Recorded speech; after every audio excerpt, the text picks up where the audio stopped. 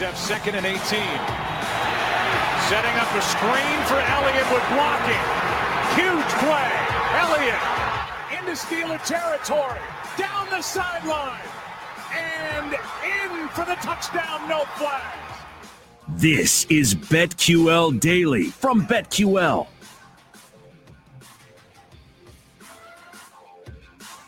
BetQL Daily on the BetQL Network. Joe Giglio joined today and tomorrow by Cody Decker on the show. We got a lot to get to as we move forward here, including a prop shopping segment we look ahead to tonight, nickel or dime coming up, and of course, all of our lightning bets and our buddy Vic from BetQL coming up in the next hour. And you just heard the call there, Joe Buck, NFL, Cowboys.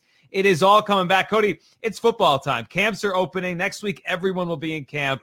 The Cowboys, of course, are going to be on Hard Knocks this year, which I'm going to hate watch Hard Knocks. I don't love it the way I used to, but I'm going to watch it just to hate it and to hate the Cowboys. But it will get me to tune in, the Cowboys on there.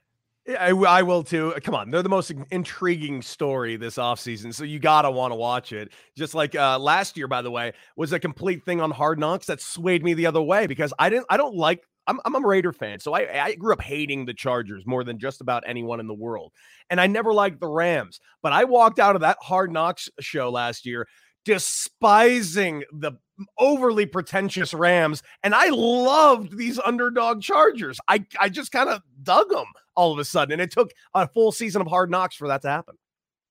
Yeah, football is back, and joining the show right now is Odyssey NFL insider Michael Lombardi. Insider calls are presented by BetQL. Get access to data and insights the sportsbooks don't want you to see. Bet smarter and beat the books. Download the BetQL app or visit BetQL.com today. You can also hear Michael on the GM Shuffle, his weekly podcast, available on the Odyssey app. Mike, it's always fun to talk, and it's always fun to talk about Cowboys hype, which we do every year. They're on Hard Knocks. They start camp today.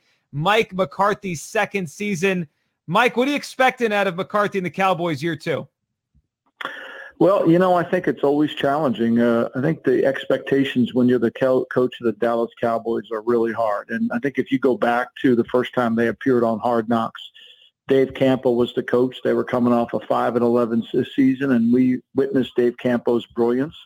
And before the end of the year, Jerry Jones's private plane was at Teaneck, New Jersey, hiring Bill Parcells. That's how bad that went.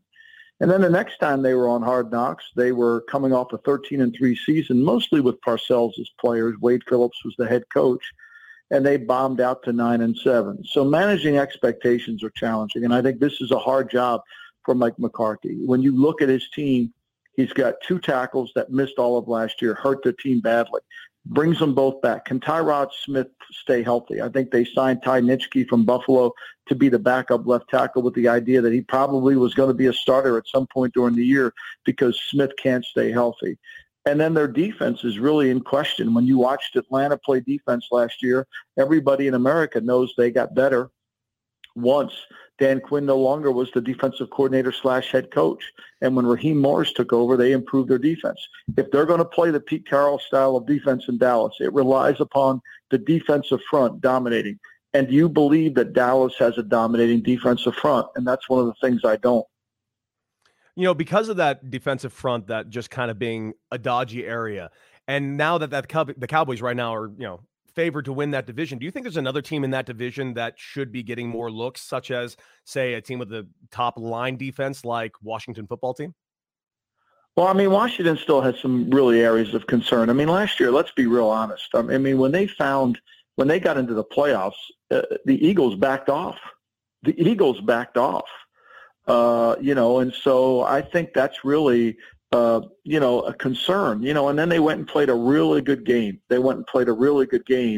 Against, the Tampa Bay Bucks and fell a little bit short with Henke playing a quarterback. So I think there's still some uncertain questions you've got to answer, especially in their offensive line. Morgan Moses isn't going to be there this year. Where are they at the tackle position? Are they going to be good enough up front to really carry it? And do they have running game that can withstand it? Can they be able to do this on a consistent basis? And I think there's a lot of doubt whether Ryan Fitzpatrick can protect the football well enough to think he can move forward. So, that to me is a concern. Philly, I think they're in a rebuilding mold. If they can stay healthy, and that's a huge if, right? They've not been able to stay healthy. And when you look at the Cowboys, to me, the Cowboys are about, are they going to be any good on offense? I mean, last year they've struggled offensively.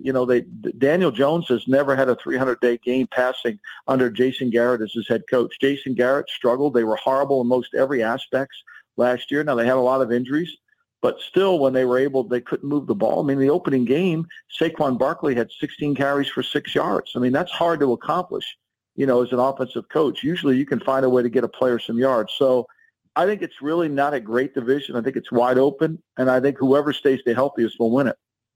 Mike, what do you make? You mentioned the Eagles there, if they can stay healthy, kind of in a rebuild. A lot of questions about Jalen Hurts, what he's going to be. Carson Wentz, we know, is now off to Indianapolis.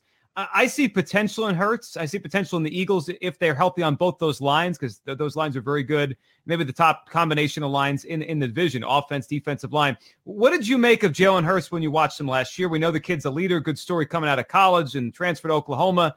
And now we see if he could translate to the NFL level. He did run for a lot of yards, and the passing was up and down. What do you make of Jalen Hurts heading into his first year, as the starter in Philadelphia? Well, I mean, look, last year, Carson Wentz's quarterback rating was 72.5. We have a perception that Jalen Hurts' quarterback rating was significantly better than that. It was just 77. It was just slightly better. Now, what Hurts did a much better job was throw the ball down the field. He made more plays down the field. His yards per attempt was significantly better than what Carson Wentz did. And why was that? Because he didn't get hit as much. I mean, Wentz was truly the boxer that took too many punches, and he was reacting to hits that didn't even were coming. And so Hurts has got to stay protected. Remember, it wasn't too long ago in the Sugar Bowl that Hurts got benched for Tua because they wanted somebody who could throw the ball. Remember that? I mean, they wanted somebody to throw the ball. Tua was the quarterback who could throw it, not Hurts. Now, I think he went to Oklahoma, and he really improved in that area. And I think he played really well. But for me, I think a lot of it's going to be, can he withstand the pressure? Can his eye level stay up? And is he going to be able to make those anticipatory throws that I didn't see him make that often in college? Flipping over to the Steelers, we saw the season they had last year. We've seen injuries. We see them kind of getting up there in age in certain respects. What are we expecting out of them? And are they kind of going in the wrong direction right now, or can they really salvage this next season?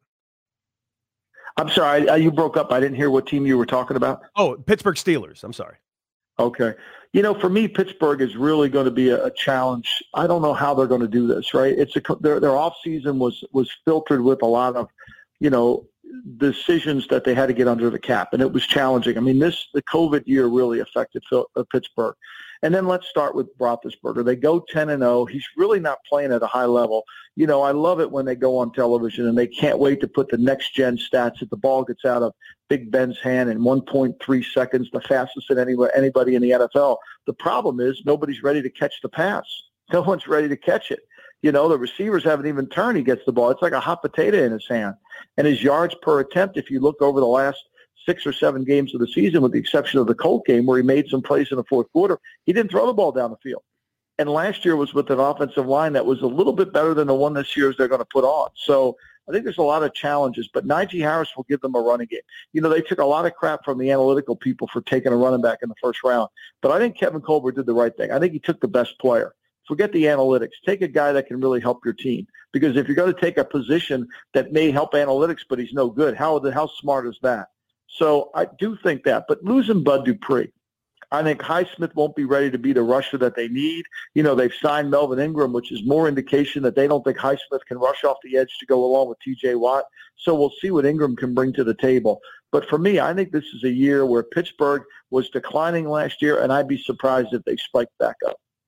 Odyssey NFL insider Mike Lombardi with us here on BetQL Daily on the BetQL Network. Mike, it wouldn't be an interview as our listeners are waiting to figure out what to do with Packers over-unders, other teams that Aaron Rodgers might end up on with their over-unders, if we didn't ask you what you think is going to happen here. Aaron Rodgers set to, I assume, report for training camp? Maybe not, though.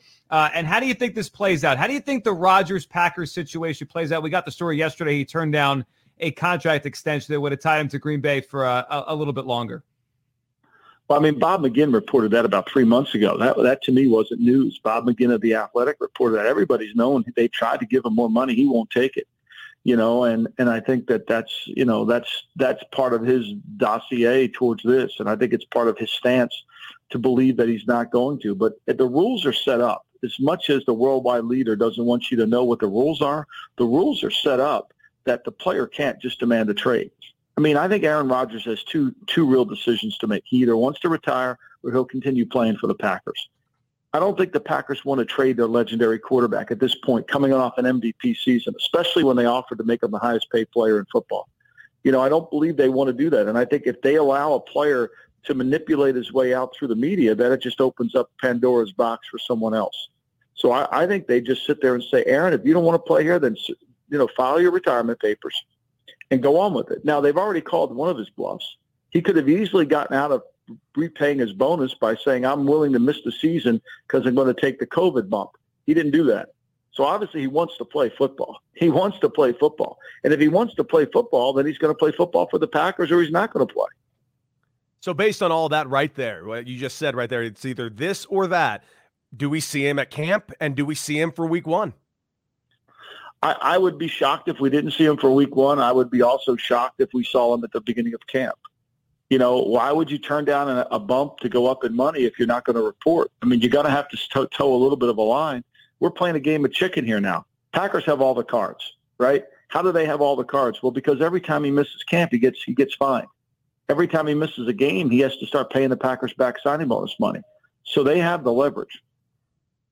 Mike, yesterday, big injury in the NFL before camp even started. Cam Akers, running back for the Los Angeles Rams, goes down. He really came on at the end of last year. Looked like he was going to be the bell cow for McVay and a team with a new quarterback with Stafford this year, a Super Bowl contender in the NFC. How big of a deal do you think the Cam Akers loss is for the Rams? Well, I think, look, the Rams are a team that has no depth. They have zero depth. And I think anytime they lose a really good player, it's going to affect their team. And you're not going to find a running back of the quality of Cam Akers available right now in the open market. And it's almost comical that people would mention Todd Gurley going back. The reason they got rid of Todd Gurley is because he doesn't have any juice left in his lower body. I mean, Todd Gurley at one time was one of the best players in the NFL. He averaged over 10 yards per reception. But that was then, and this is now. And he can't do that any longer. I think the Rams will try to find a way to improve their team through what they currently have and look at the waiver wire. But this is one of the areas that it concerns you if you're a Rams backer on their over number and on their Super Bowl odds because, if they don't stay healthy, if let's say Andrew Whitworth, their left tackle, doesn't stay healthy, they got real problems at left tackle. If they lose any offensive lineman, it's going to affect Matthew Stafford in their passing game. To kind of go back over to quarterbacks a little bit, Josh Allen is my pick for this next season's MVP. But my question for you is, how do you know when a quarterback truly has turned that corner from a guy who is a prospect to actually being that guy? How do you really tell that he has finally made it to that elite level? Well, he wins. I mean, it's all about winning, isn't it? I mean, quarterbacks determine the outcome of the game. That's why they're the highest paid players on the field. They don't make mistakes. They don't do things that cost their team to lose a game. They make plays at the most critical time. I mean, think about Peyton Manning playing a game in Baltimore, cold weather. The Super Bowl season, it's 3rd and 5. If they punt the ball back to Baltimore, Baltimore's going to score and win the game. And, Dallas Clark is double teamed and Manning throws the ball in the only spot that Clark can catch it away from the double team, and they get the first down and win the game. That's great quarterbacking. That's great players. That's what great players do. Sometimes we don't notice the routine play that's made that often is the hardest play to make. And I think that's what you're going to see. Can Josh Allen continue to duplicate that? Look, last year Beasley had 82 catches for them. And a lot of those catches were the running game catches. They were long handoffs.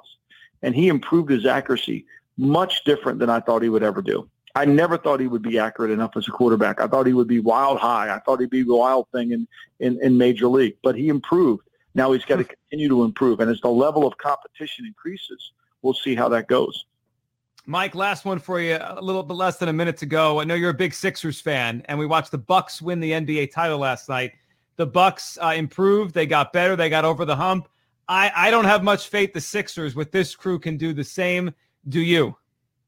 No, not because it requires mental toughness. It requires mental tough. Look at Giannis, mentally tough. Just listen to what he said. I wrote about this for the Daily Coach. I mean, just his whole ability to bury his ego. We have 2 star players, one that won't shoot, one that won't get in shape, and neither of them are mentally tough. You tell me how they're going to win. Yeah, I don't see it. And it's a great point on Giannis. He's mentally tough, physically tough. He's everything, unfortunately, the stars in Philadelphia have not shown to be in their NBA careers. Mike, always appreciate you hopping on. We got NFL season coming up, and we're excited to talk to you and have you on the show. That was Odyssey NFL insider Michael Lombardi. Insider Calls presented by BetQL. BetQL is here to help us all make better bets through real, proven analytics. Bet smarter and beat the books. Download the BetQL app or visit BetQL.com today. You can also hear Michael on the GM Shuffle, his weekly podcast, available on the Odyssey app. On the other side, it's time for a little nickel or dime here. Which way are we going? Joe Giglio, Cody Decker, BetQL Daily on the BetQL Network.